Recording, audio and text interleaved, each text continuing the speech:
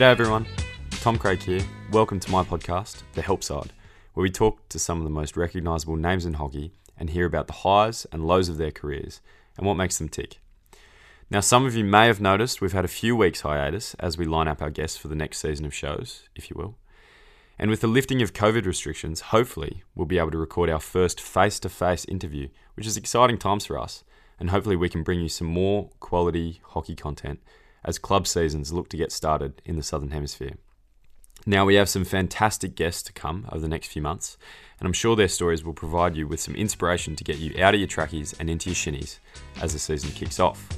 And I could not think of a better guest to do that than the one we have today. We're very lucky, and I'm very excited to be able to introduce back-to-back reigning female World Player of the Year, Eva de Goede, as this episode's guest, who joins us for a two-part special of The Help Side. And the Netherlands are the World Cup winners once again. They successfully defend their title that they won in The Hague 4 years ago. Marcher Coleman to change that. Leaves it for Eva de Goede again and into the roof of the net. That's how to do it. Well, finally it came from the corner. Eva de Goede this time with a low flick and a second for her. De Goede making it 8. Now, few teams have dominated a sport to the extent that the Dutch national team have dominated the women's game since their gold medal in Beijing in 2008. And Eva has been there for every major along the way. The two-time World Player of the Year, Eva has arguably the most impressive hockey resume of any current player. Boasting over 230 internationals, Eva has incredibly lost only 2 games across 3 World Cups and 3 Olympics in her career, and both of those were finals. This leaves Eva with 2 Olympic golds and a silver, and 2 World Cup golds and a silver. As one of the most complete midfielders in the game, Eva's poise on the ball and ability to link her teammates together is legendary. Now, in this episode, we take our time discussing just what it is that makes the Dutch so successful and what it feels like to be a part of that team, as well as exploring some of Eva's most memorable hockey moments, for which, it has to be said, there are many. In typical Dutch fashion, Eva is incredibly forthright about her experiences at the top, and as you could imagine, has some wonderful lessons to share with us as she's progressed from the fresh-faced 17-year-old debutant from a little town in the Netherlands to the captain of the world's best team. This is the help side of modern-day superstar, Eva de Goede. Enjoy. I'm here with reigning World Player of the Year, back-to-back World Player of the Year, I believe, Eva de Goede. Thank you very much for joining me on the help side. No problem. It's cool to be here. Or, well, I'm at home, but sort of be here with you. Virtually, yeah, for sure. Well, I have to admit, we haven't recorded for some weeks. We had a little bit of a break. We've had like a 6-week break, so I might be rusty again. But and there is a bit of pressure interviewing someone of your caliber, so go easy on me. I will. You go easy on me as well, because I'm Dutch and I'm trying the best with my English, but sometimes if I can't figure out the words or whatever, I'll just ask you, but we'll find a way. That's fine. Okay, well, let's start. I think, so you're in Holland, obviously. We're here in Australia. I think I would start you by asking what it's like over there. I know you've been training with the national team for some time, since the reopening after COVID, and give us an update on the Dutch competition and where things are with that. So it obviously have been very weird times. We've never been in complete lockdown, but there has been a while that we weren't allowed to, actually play hockey. And I think after 4 weeks, we were allowed to go back into training. And then it started with like restrictions and protocols, from like washing your hands to keeping the social distance here. That's like 1.5 meters. And I think even at the start, it was 3 meters while playing. So we obviously couldn't do that much. It's more like passing and hitting on goal, and that was it. And we had to split the group into 2s. And it was all weird, but we were sort of happy that we could do something. And now from Friday, we're allowed to go back into full training, which is nice. So it's still everything with the national team, because the club teams, it's sort of the summer break now where we don't really play. And we're going to start again with our club teams in August. That's when the prep starts. And then now the league is scheduled to start on the 6th of September. Yeah, okay. But it's all still, hoping that it's going to happen. But for now, it's looking good. And hopefully, we can start on the 6th. Sure. And you play for Amsterdam? Yes, I play for Amsterdam, yeah. And you've played there your whole career? No, sorry. So I've played there now for 10 seasons. Okay. Before that, I've played for Kampong. That's a club in Utrecht. Yep. I played there for 4 seasons. And I'm originally from Zeist, which is a small little town close to Utrecht. So I started a small little club there, then went to another little club in Zeist, and after that to play hoofdklasse for Kampong and then Amsterdam. Yeah, okay. And I've been doing a little bit of background research, and I've discovered that you started playing hockey at 10 years old. And we were talking earlier before the podcast about how you got into hockey. Well, the fact that you weren't much of a hockey fan when you were growing up and you just played it because you loved it. And I just want to ask, how did you get into hockey? It was just more as a kid, I really loved sports. So I used to do like athletics, some like gymnastics. I used to play tennis, and I even used to play, I think you say soccer, you don't say football, eh? Either or. Yeah, either. Okay. Well, that, and I think because I played tennis and athletics at that point, my parents were like, well, maybe you should try team sport as well, to just, be in a team and see if you like it. And back then, now soccer is getting bigger here, but it wasn't as big. And I used to play it with my little brother on the streets in front of our house. But some friends of mine were going to play hockey, and I was like, okay, then I'm just going to try it because they're going to try it, and then I know it will be fun. And I absolutely, just loved it. Yeah. So talk to us a little bit about how the hockey scene starts as a kid, because I've played in Holland as a kid, and I know it's completely different to the way that things happen in Australia. And I know that you guys don't have as much space as us, but you cram like hundreds of kids onto it seems like it, but there are games happening everywhere, it seems like. Do you want to talk to us about what it's like starting hockey in Holland as a kid? Yeah, I think it's so funny because I'm not sure if it's the same with you guys, but in the UK and in South Africa, you play a lot at school.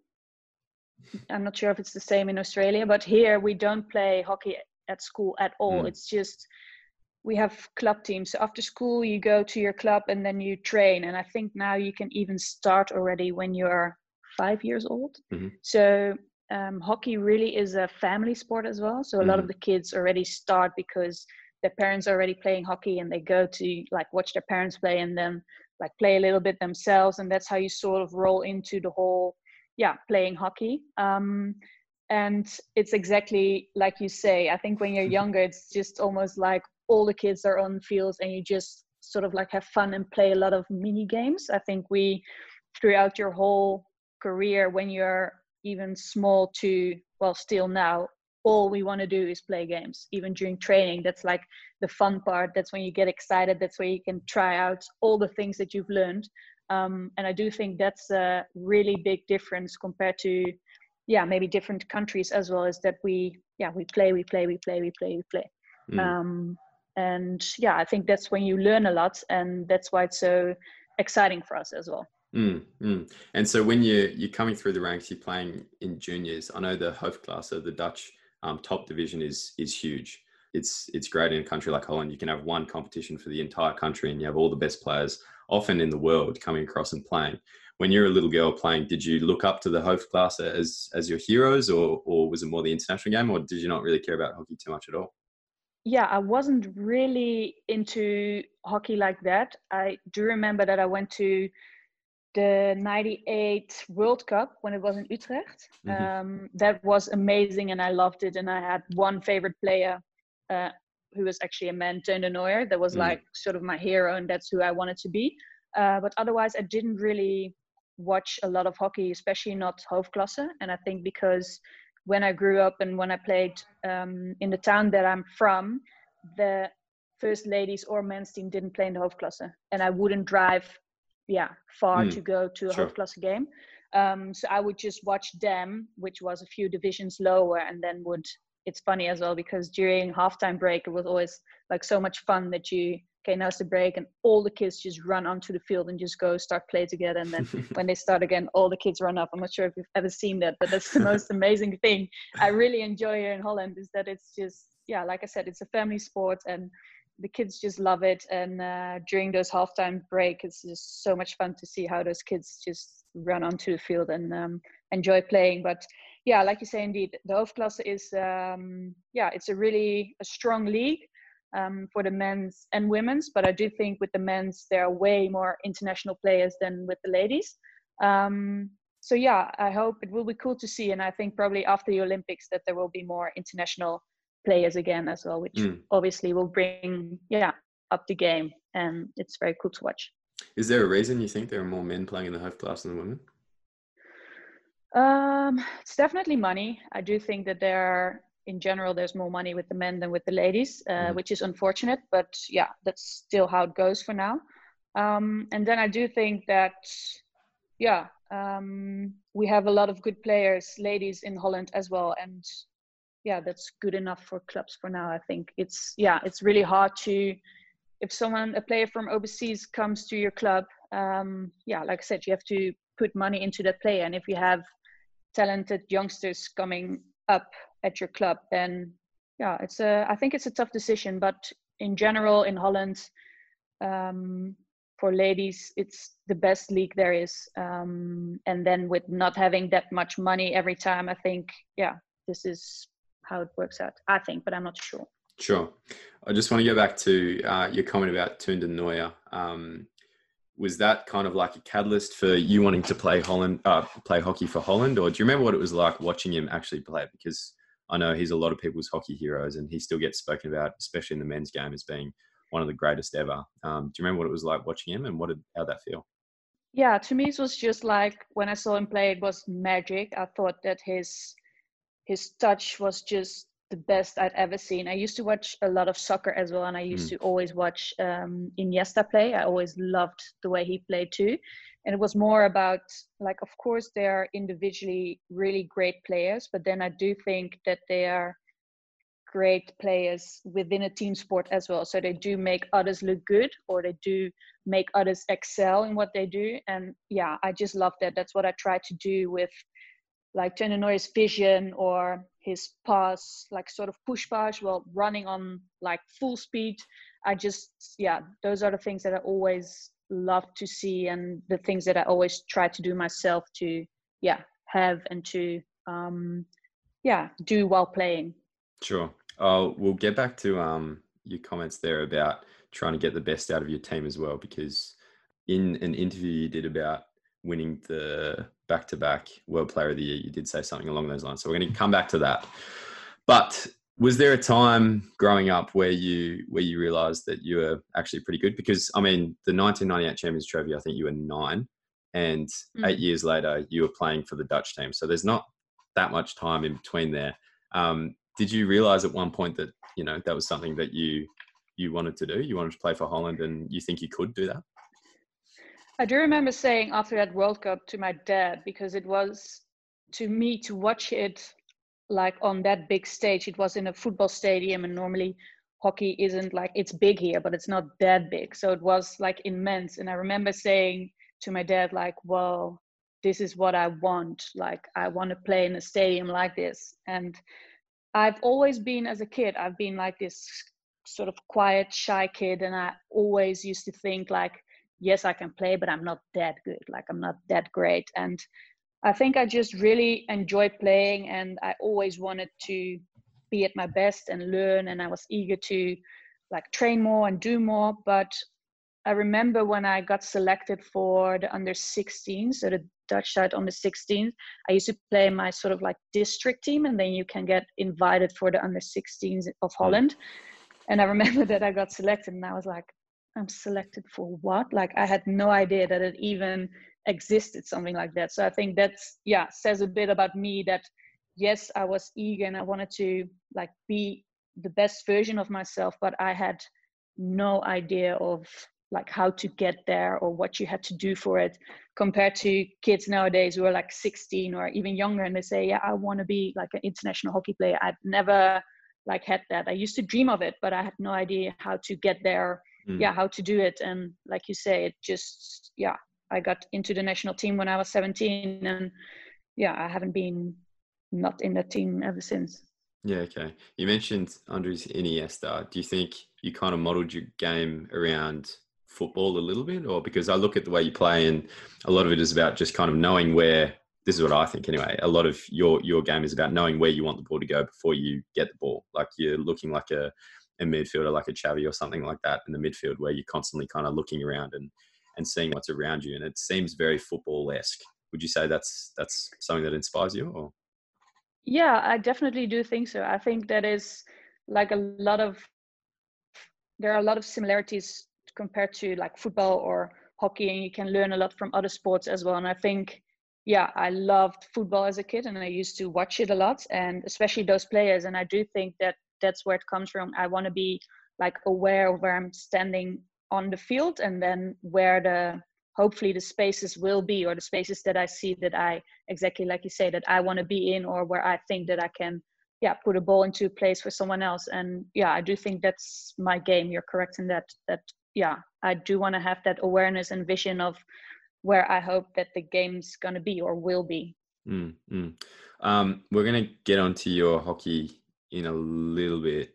One more question on the kind of Dutch side of things, and the club competition.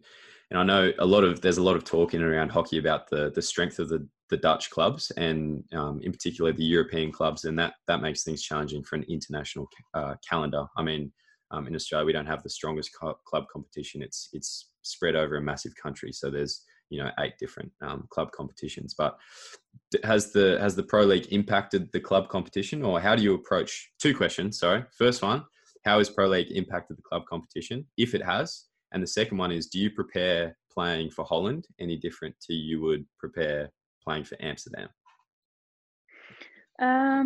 I think the Pro League has had an impact on the club system. And I think that it is going to be a bit more of a problem now as well, because, yeah, clubs are saying, like, yeah, I'm sorry, but my players are tired because they played a game on Wednesday and then on Sunday we have to play again with our club side, or they have to play we have to play on a Friday night instead of a Sunday, which is not great for spectators or that sort of stuff. So yeah, I think it's gonna be harder for us to do both, and it's gonna be a challenge. And I hope that like the Dutch Federation and the clubs can sort it out, because sometimes it can be hard, and we are sort of right in the middle of it, because yeah, we want to play for the national team, but then we want to play for our club side as well. And I think it's especially hard because we get paid by our clubs, so you do have the responsibilities to your clubs as well, and that makes it hard. So yeah, I think it's going to be very challenging, and yeah, we even have to see if the Pro League's gonna still happen. Of course. Maybe even end of this year or next year. But yeah, it has been a challenge, and it definitely has been a lot. So yeah, we have to figure out how we as players can manage ourselves, and yeah, the clubs and the federation, how they can manage it for us that we or can do both, or maybe skip some international games or skip some club games. But yeah, I think we have to try and sort it out a bit better for everyone who's involved in that. And yeah, answering your question about preparing for a club game or for an international game, I think it's sort of similar, unless we really have a tournament. But for those Pro League games, it is sort of similar. The only thing is, with your club team, we're never in a hotel. You just you rock up on a Sunday morning and then you play in the afternoon. And yeah, every single time we have Pro League games, you would maybe 2 or 3 days beforehand, you would go to a hotel, and then you really get into that sort of national team vibe that we always have, just to be together. And we never really have that with our clubs. It's a bit more chill, to say it like that. It's more like, okay, I show up and then I play a game and I leave again. And with the national team, it's a bit more intense and a bit more, trying to mold together and to get used to each other as well. Because often with our clubs, we play against each other and not with each other with the national team. With that, would it be possible to play? I mean, in Australia, hockey's a semi-professional sport. Like it is, I guess, an amateur sport, and we can play because of the Australian Institute of Sport provide us with the financial incentive to play. Is it similar in Holland? Like without the club competition, would being a full-time hockey player be a viable option, or is that not how it works?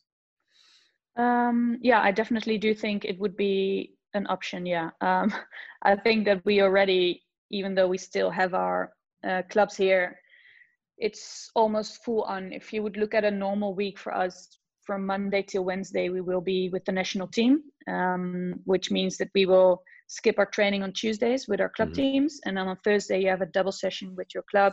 On Friday, you do a gym yourself. And in the evening, you train with your club. And then on Sunday, you have your game.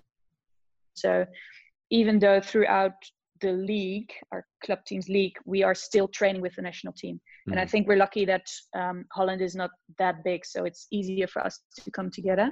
But there are hardly times that we as a national team don't see each other often. Yeah, okay, fair.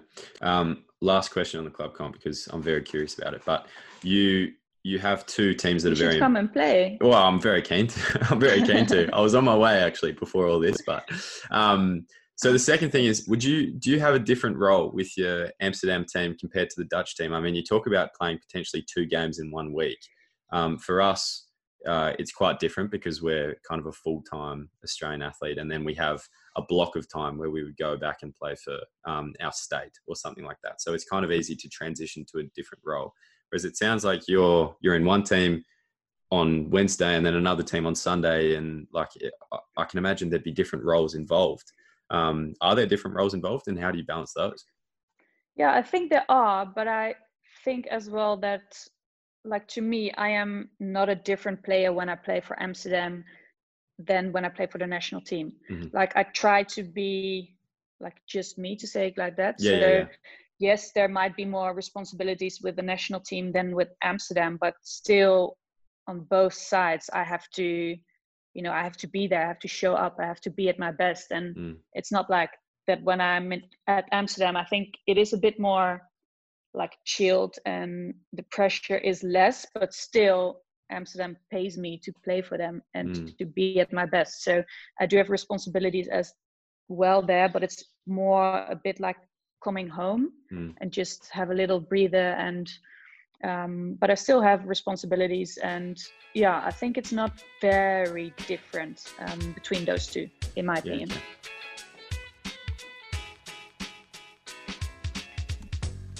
Now, if you missed it, make sure you go back and listen to episode 9 of The Help Side. We had a very special guest, Rochelle Hawkes OAM, who is the gold medal winning captain of the Hockeyroos during the 90s. And I asked her which team would win out of her 3 Olympic gold medal winning teams, the 1988 team, the 1996 team, or the 2000 team. Here is her response.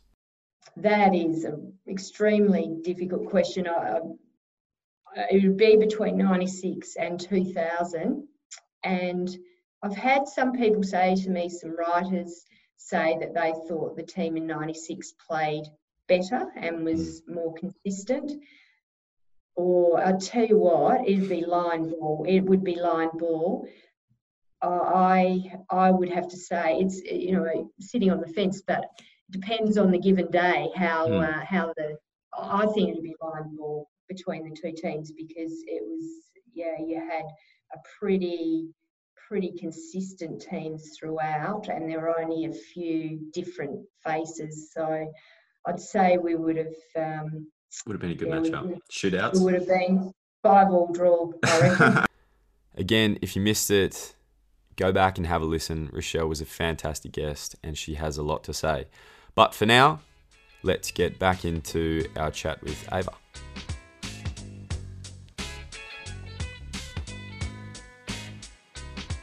Let's go to your international career. We've set aside a little bit of time here because it's been quite long, and you've enjoyed a lot of success. It's been quite long, yeah. We're going to start with your debut. So you debuted, as you said, at 17 years old in Amstelveen, and I believe it was against Australia. Is that correct? It was actually against India. It was before we had a Champions Trophy, and we played some test games before the tournament started. Okay. So that's when I played my first game. Do you remember what that was like? I do, actually. I remember that I thought it was very completely insane that I was even there. I was like, what am I doing here between all those superstars, and I'm gonna play this tournament. And it was actually funny because back then we used to have a squad of 18 and there were only 16 allowed to play. So there always would be 2 players who would sit in the stands. Mm-hmm. Like it's different than how it is now. So I was like, okay, well, I probably, if I'm lucky, I play 1 game and the rest I'll just sit in the stands. But that 1 game, it was very special because obviously it was at home. So we played the tournament in Amsterdam, which was in Holland. So that was cool. And yeah, I think I scored a goal. It was such a shitty one, but it was a goal, and how excited everyone was for me that I actually scored a goal. On your debut? It was amazing, but just, yeah. On my what debut, happened? yeah. What'd you do? I think I was on the back line and I wanted to sort of put the ball in front of goal and it went in the goal by an Indian foot. So it was like, it was a shitty goal. That's but a brilliant goal. That, I still remember how excited everyone was. It was like, yay, you scored during your debut. But yeah, I played as a forward and I was just loving it. Like the whole feeling of being able to, play at that level and like being extremely proud, but then super surprised still that I was even there. But just, enjoying it like it almost would have been my last game, because you never know how long you will play in the team or how long, things like that last. So I remember just enjoyment and excitement and just loved it. And then straight into tournament hockey with the Champions Trophy, which was the first of 10, I believe. The way I'm going today, I've probably got that wrong as well. But 10 Champions Trophies has the first. What was the difference in, the first Champions Trophy, you're fresh on the block compared to your most recent one, I think was 2018, pretty sure. How'd they compare? First to now? Totally different. How do you feel before Completely a game? Different. I think it's got all to do with experience though. And when you get older, that you experience things differently and more extreme. And I remember my first one, it was all just, like that amazement, and you just sort of like go with the flow. You don't really think too much about it. And like I said, I didn't even play all the games because I think even probably 2 or 3 games I sat in the stands to just watch the girls play. Sure. Compared to in 2018 where, you just, if you play, then you play, you're there. But it was, I found it very special, the one in 2018, because it was my 10th one and it was the last Champions Trophy of how we used to know it. So to me, it was very special. But I remember some of the youngsters in our team were like, oh, it's just a Champions Trophy, and now we've got all these other tournaments. And I was like, no, actually, the Champions Trophy was a tournament that I loved it. It was just a week full on. But to me, it was one of the best tournaments to play because it was so much fun and really the best countries of that moment. And I've always loved to play a Champions Trophy, and I really enjoyed the last one in 2018. Completely different, but it was amazing to play, and I've got great memories playing Champions Trophies. I think I remember, like, often in Australia we wouldn't get much hockey on TV, but I do remember that the Champions Trophy was often televised, and it was such a great tournament because, as you say, it was the best teams in the world playing a tournament for a week. And like, I can't think of many other sports where it's just like the top 6 or however many it is, just play once a year in a massive tournament, like do or die. It's just awesome. Like, it's such a good tournament. Yeah. And I think it is a bit of a shame that it's not continued, but no, I agree with you there. We're going to move on to the 2008 Olympics, your first Olympics. So you must have been 19, were you? Yeah, I was 19, yeah. That's crazy. And you guys dominated. I mean, I was looking at the stats. You won 7 from 7. You guys only had 5 goals against for the entire tournament. And you won 2-0 in the final against China, who are the home team. What are your experiences of that tournament? Did it feel as dominant while you were there? Was this confidence that just kind of came about because you were so good, or how was that tournament? No, to me, it was not like that at all. It's actually funny because now that you mentioned those numbers, I'm actually like, whoa, that is amazing. Because I had no idea. Like, I do know that we won every game, and that in the end we played the final against China and we won that 2-0. But to me at the time, it didn't really feel like we dominated, but I do think because I was so young, I had no idea. Like, I remember the Olympics, for me, it was like something surreal, something that was like sort of happening to me, and I could play. I didn't have to worry about anything. That's what all the girls, like the older girls, told me and Liedewij, who was her first Olympics as well, and one of the youngsters. They were like, just play, just enjoy it, just do why you're here, because you're a good player. And like, it really got some pressure of us that we could just play, and we didn't really have to or get the feeling that we had to make a difference during the tournament. Like, of course you want to do that yourself, but like, there were other girls who had to worry about that. And I think that really helped us, that we could like just enjoy it and just go with the flow. And maybe that's why I wasn't so aware of the fact that we really dominated and really, played well there. So for me, it was a very, amazing experience, but I forgot a lot of stuff that actually happened there as well, because I was so young, and it was all so overwhelming that I just went with the flow. And for me, it ended in a golden medal, which was just unbelievable. Do you remember what it was like before the gold medal match or no? I do, because I remember that I think even for our semi-final, that we had a meeting with the team, and some of the older girls were crying, and they were like, there was a lot going on. And I remember that Liedewij and I, we had no idea, because we were sitting there like, okay, what's going on here? What's all the fuss about? Why is everyone so like intense and so nervous as well? Like, it was just before the game. That was before the game. People were crying before the game. Really? Before the because there was stuff going on, and there was stuff happening, and like, we had no idea what was going on. But I think it's just the pressure of like wanting something so bad and working so hard for it, that they probably didn't have to worry about it. But like, stuff happened, worries come along the way. And like, I do understand now that I'm older why that sometimes can happen, but I didn't have a clue back then. And so it wasn't a smooth, clean ride towards the gold medal. I think there are always like bumps along the way. And that definitely happened during that Olympics as well, my first Olympics, that it was just, at one point it was complete madness. But I do think that in the end you get stronger from it. So they're just like, I don't know, it's something that happens during tournaments. But I think that's why it's even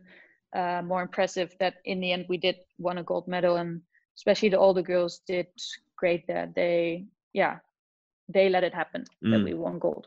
Okay. We're going to I'm looking at a list of your major tournaments. That's what I settled on. We're skipping over the 10 Champions Trophies. We're skipping over being the world number one for however many years. And I'm looking at your World Cups and your Olympic Games, and it's phenomenal, really. The record that this Dutch team has achieved over the last 10, almost 15 years of just absolute dominance, really. So to hear something like that, and then to the outside, I mean, we look at your performance in 2008, and it's just like this Dutch machine just rolls over the competition. And then to hear something like that is amazing, really. I want to talk about, regrettably, we're going to get to a lot of the wins, but I want to talk about the 2010 World Cup. You lost to Argentina in the final 3-1. I think it was in Argentina. I'm pretty sure. And that, in another way, is pretty perfect record. I have to bring it up. I have to talk about that tournament and whether that kind of drives you, or what are your memories of that tournament? Did you guys just get it wrong, or what was that like?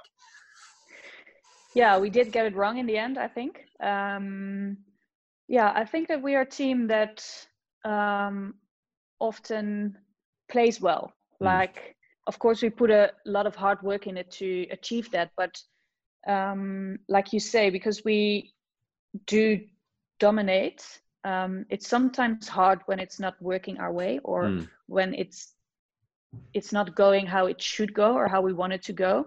And I think over the last years, we've really have been growing into that sort of mentally resilience of like not giving up, keep pushing, even though it's not working for us. And I think back in the days we could have been like, it's not working, like I don't know what to do anymore, and then sort of like give up like that.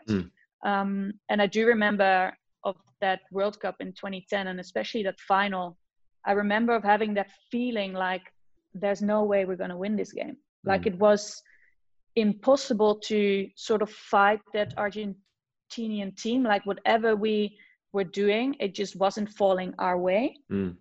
So I remember that feeling strongly from that tournament. And there was a lot of stuff going on actually that tournament as well with our coach and the team. And it was a little bit of a struggle, which doesn't help. And I'm not trying to make an excuse, but that definitely didn't help. But I think, that you definitely learn from the most from your losses. And that was one of the tournaments that I really strongly had a feeling that it wasn't going to happen for us. And in the end, it didn't. But maybe because you have that feeling, it doesn't happen as well. But it's so funny how you can like sort of have tournaments now that I have had a feeling like in 2012 when we played the Olympics, there was no way we're not going to win gold in London. And it's funny how you sort of recognize the feeling with myself and as a team, how you can feel sometimes so strong and like undefeatable, and sometimes you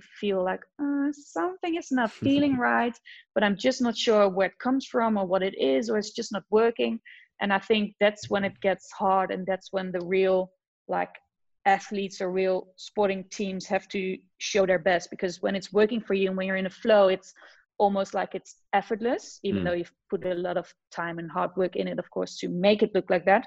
But I think we've learned to become more mentally way stronger and to like bounce back stronger from even when you're behind during a game, that we're not like, oh shit, okay, what are we going to do now? Because this is not going the way we planned it. I think we learned, a lot about that. That was from that World Cup. That was a big learning experience. Yeah, definitely. Like we have lost games ever since, but I think that's when it all started in 2010 to get a bit more our mentality right, to say it like that.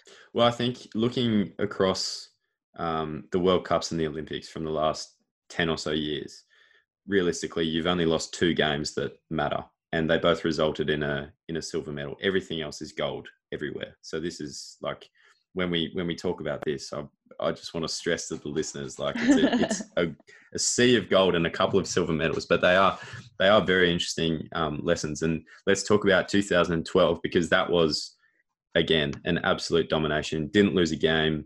Once again, you actually took, in the semi-final, it was quite close. And it was so close. And you actually took a stroke, I believe, in the shootout after the game. Did you do that?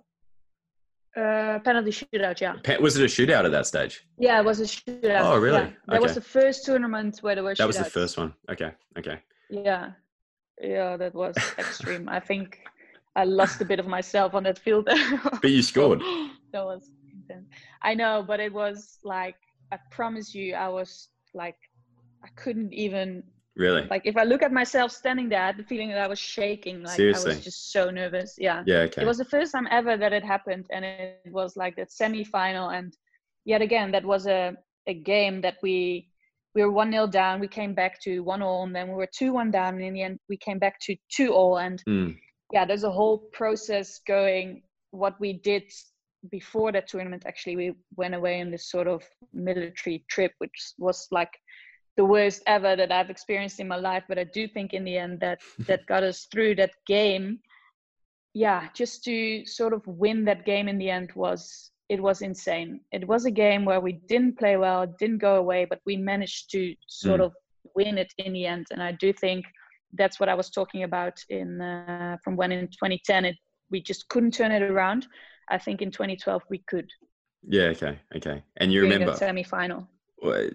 It's amazing. Again, like this is the thing that we don't really see. Like we look at the Dutch women, they play such beautiful style of hockey, and they wipe teams off the park and these sorts of things. But as you say, that was an ugly win. I mean, went right down to the wire, and it was very interesting reading about that. What was this military camp about? What did you learn on that?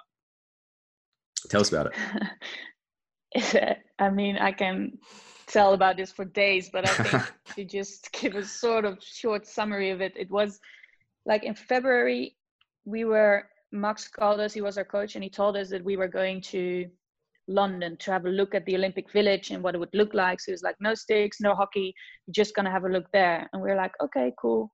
And then we arrived at Schiphol at the airport, and they told us, okay, everyone, you need to hand in your phones. So you get 5 minutes now to contact your family and your friends and whoever you want to contact, and then tell them that you'll be back in 3 days. Everyone was like, what's going on? What's this about? And then we handed our phones to our manager, and she just walked out. Like, okay, so our phones are staying here and we're going. So then we looked at the big screen. There were no flights to London, nothing. And we were going to Spain, to Alicante. We're like, okay, what's this going on? And then from then on, our coach, he didn't want to say anything to us what was going to happen. And we maybe thought that it would be like a cool team trip sort of stuff. But then when we arrived there, a bus was waiting for us with like 4 or 5 military guys. And yeah, we just went straight to the mountains. We had to wear a little, like those little green army suits. And it was just madness for 3 days, the longest day of my life, I think, the 3 days. And we've done all these sorts of stuff where you had to do stuff with the team, part of the team, where you had to do like run up a mountain with like heavy bags, and you had to do it within a certain time, and where you knew you would have done it in like 5 minutes, but then we had no idea because we obviously didn't have anything on us. And those guys, you made it to the top and they said, sorry, but that was like 5 minutes and 5 seconds. We're like, no, come on, you can't be serious. We just, we've done it. We're like, no, it's not good enough. Just go back. We're like, it's like, no. So I've seen girls who like pulled each other up those mountains, grabbed each other like by the hairs and just dragged each other up the mountains. And I think you've really learned more about each other. Like some of the girls where you maybe thought of like, okay, I know that they can play hockey, they're very, very talented, but when they have to put in the hard work, like, will they really do that when it has to be done? And some of the girls really surprised me there, and they were like full on and really, in a good way. And I think that's when you learn most about each other. And that's why I say, I think it helped us so much during, the Olympics in 2012, when it got tough that day, and that you can look each other in the eye and say, okay, guys, we haven't run up that, that fucking mountain just without a reason. Like this is not even as hard as it was then, because, we have to push through and we can do this, and more to get that sort of feeling. And I strongly believe that's why we in the end won the gold medal, because we had done something that was so intense with the team, and where you really get to know each other, especially when it's very ugly and like not good times. And I didn't enjoy it at the time, but I do see it as a great memory now that we've done that as a team. And you grow as a person and you grow as a team. And especially when I think now that we have a lot of girls who play already for like 10, 8, 6 years together, and you've been through that together. And I think that's what makes us a good team as well, is that we really know each other. That's an awesome story. I want to go to that shootout. You said you were shaking beforehand. Do you remember what you were thinking? Like, were you confident that you would score, or are you surprised that you scored considering how you're feeling? Or talk to me about that. I was actually, it's silly, but I was sort of confident. I remember that I walked up to do you say 25? Yeah. Or 23? Yeah, 25. Whatever. And I was like, okay. Anyway, I was like, okay. I kept on telling myself, you're going to score, you're going to score, you're going to score. And I had like one thing that I used to do back then was, I was like, just slap it as hard as you can. And, you're going to score. So I remember that I told myself that over and over and over again, and I did, but just like that feeling of just the nerves, it was crazy. And that's why I say I think I died a little bit on that turf there, because it was just so intense. And in the end, I was so happy that, it was almost like I closed my eyes and I slapped it. But I don't think I can do stuff like that now anymore, because goalies know that I do that, and then you have to sort of think about other stuff that you can do as well. And I'm not sure if I would even go and stand up there, because we've got kids now who can do amazing things with the ball. So I'd rather trust them to score a goal like that. But yeah, it was an amazing experience, but a little bit too intense for me as well. And then you climbed that metaphorical mountain, like it was New Zealand, right, in the semi-final. You beat them, and then on to play Argentina, who you'd lost to in 2010, just a couple of years earlier. Did that make it more special playing Argentina, or what were the feelings like going into that game? Because you won quite convincingly in the end. It was 2-0. Yeah. What was that game I remember like? that it was actually funny, but I remember when we played our semi-final against New Zealand before they played their semi-final. And in the Olympic Village, Argentina was staying at the other side of the little street that we were at. So they were actually right there. And I remember that we were sort of like sleeping in our beds, and they came back from their semi-final, and they were like making these sort of like wolf sounds, like "Aroo," and then they were like, "Naomi, lead away, Ellen, like we're coming for you." And we heard them screaming that on the streets, and we were like, "Are you actually kidding me that you're doing?" But that's their passion, and that's what they do, and that's what they feel that they probably had to do. But I think from that moment on, because every single one of us heard that, we're like, no ways, we're gonna get you now. Like, there's no way you're gonna win this by like trying to influence us like that, or trying to like get us out of our game like that. And I think from that moment on, everyone was like, this is it, we're not gonna lose this game. And I remember that feeling again, a feeling so strongly that you're not gonna lose it. This is going to be our game. Even before we started it, we knew we had won. And I know you like playing Argentina. Is that part of the reason why you like playing Argentina? Just good memories, or because you like the passion, or what is that? I think it's a bit of both. I think it's always an intense game to play Argentina. They are extremely talented, skillful players, and they love to attack. And I think, for us, it's tough because they don't need much to like score goals. And I think it really has to, for us, it's really a challenge to sort of stop them, and to sort of like make it not even that they get one chance to score a goal, but I think that we are really trying ourselves now as well to score as much goals as possible. So even if up front, you tell yourself, okay, maybe they score 1 of 2 or 2, that's fine.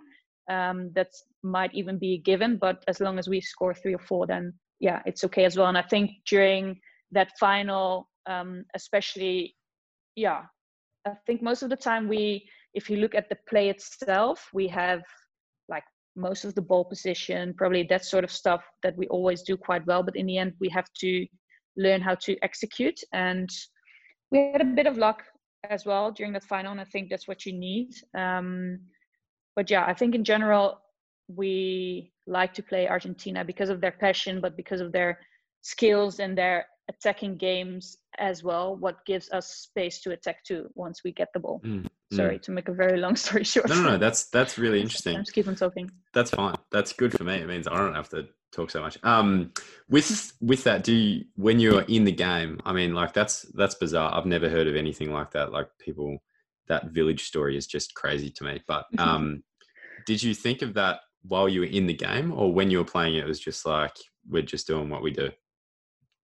Yeah, I think when you like, the minute the whistle goes, like this is the start of the game, then you just do what you have to do. And I do think that our game plan was really good, and like our positioning and everything around that. I think that that whole tournament we've played so well, and it was always with like Argentina and Aymar that you always had to keep an eye out for her, and you almost wanted her to pass the ball if she had a ball. But I think the minute that the whistle goes, you're like, okay, we just stick to our plan, to our play, what we want to do.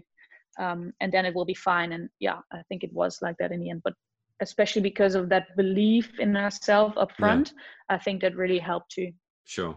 And did that belief hang around for the 2014 World Cup? I mean, that was pretty impressive. I know you've spoken about it as being one of your favorite hockey memories, playing in front of the home crowd, and you finally got your wish to play in front of a football stadium of fans, Yes. which is pretty cool that happened. But again, I'm going to throw some more stats at you. You won every game, and do you know how many goals you conceded for the tournament? I've got no idea. I don't think it will be much. It was one. You conceded Really? one goal for the entire tournament, which is pretty amazing. That was a similar group from 2012 to 2014, or how did? A few changes, yeah. Sure, But sure. yeah, I think most of the girls were there who were there in 2012. Maybe 3 or 4 changes, yeah. And the belief just hung around, or was that a whole different thing? No, I think the belief definitely hung around. I think we'd done something actually before the 2014 World Cup. We'd done something extremely beautiful and special as a team. Again, that really, like, Max had a way to touch us, and I'm not sure if it really worked with everyone, but for me personally, it really worked out well. I think he sort of upfront, he tried to do the same thing again with the military guys. Like, they sort of showed up at our training camp, and then everyone was like, no, we're not going to do this again, because I truly do believe that something like that works once, and especially because we had no idea what was coming. But to do that again, and especially because so much of the girls already had done it before, we're like, no, we're not going to do that. And then it was funny that he actually said, like, yeah, this is what I wanted you guys to do, to stand up for yourself and to say no one time, because normally we're like, okay, let's do it, okay, there's no problem. So I was like, I'm not too sure if that was in the end the case, but okay, I trust you. And then in the end, I think like a month before the actual World Cup in The Hague, we had a sort of team trip for one night, and we were all blindfolded and were put in a bus, and everyone was like, okay, what are we going to do now? A little bit like nervous, I think, again, for what we were going to do. But then, they actually drove us to the stadium, to the football stadium, and we spent the night there. So everyone had a tent, and we actually stayed there.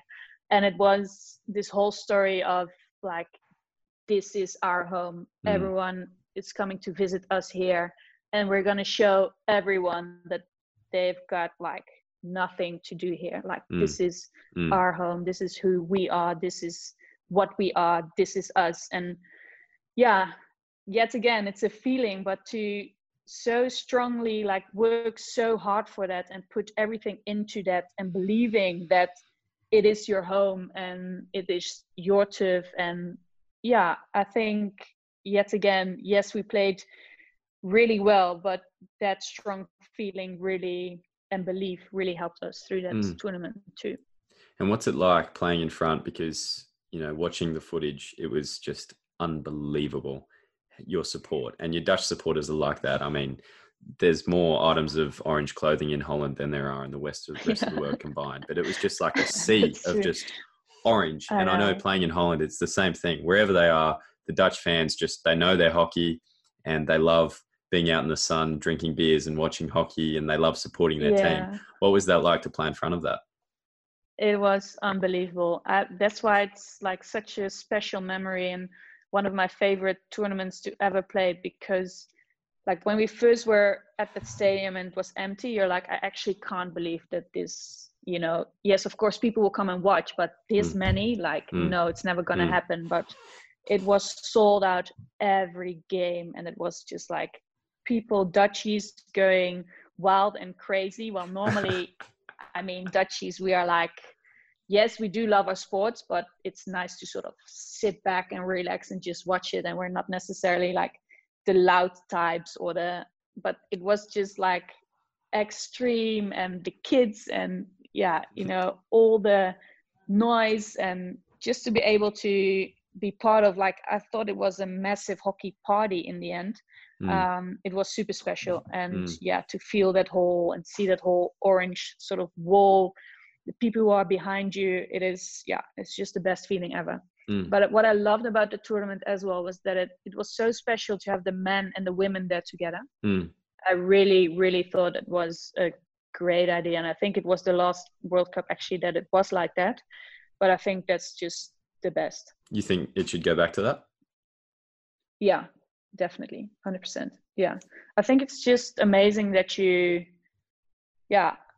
maybe in Holland it will, I'm not sure how it was. I don't think it was as crazy as all the other games. For example, if Australia played New Zealand or whatever, I don't think it was sold out, but still people would come and watch. And especially if you would put it on a day where the Dutchies would play, then there will be people. And I think, yeah, sometimes men's hockey is that people watch it more than women's hockey, which I sort of understand.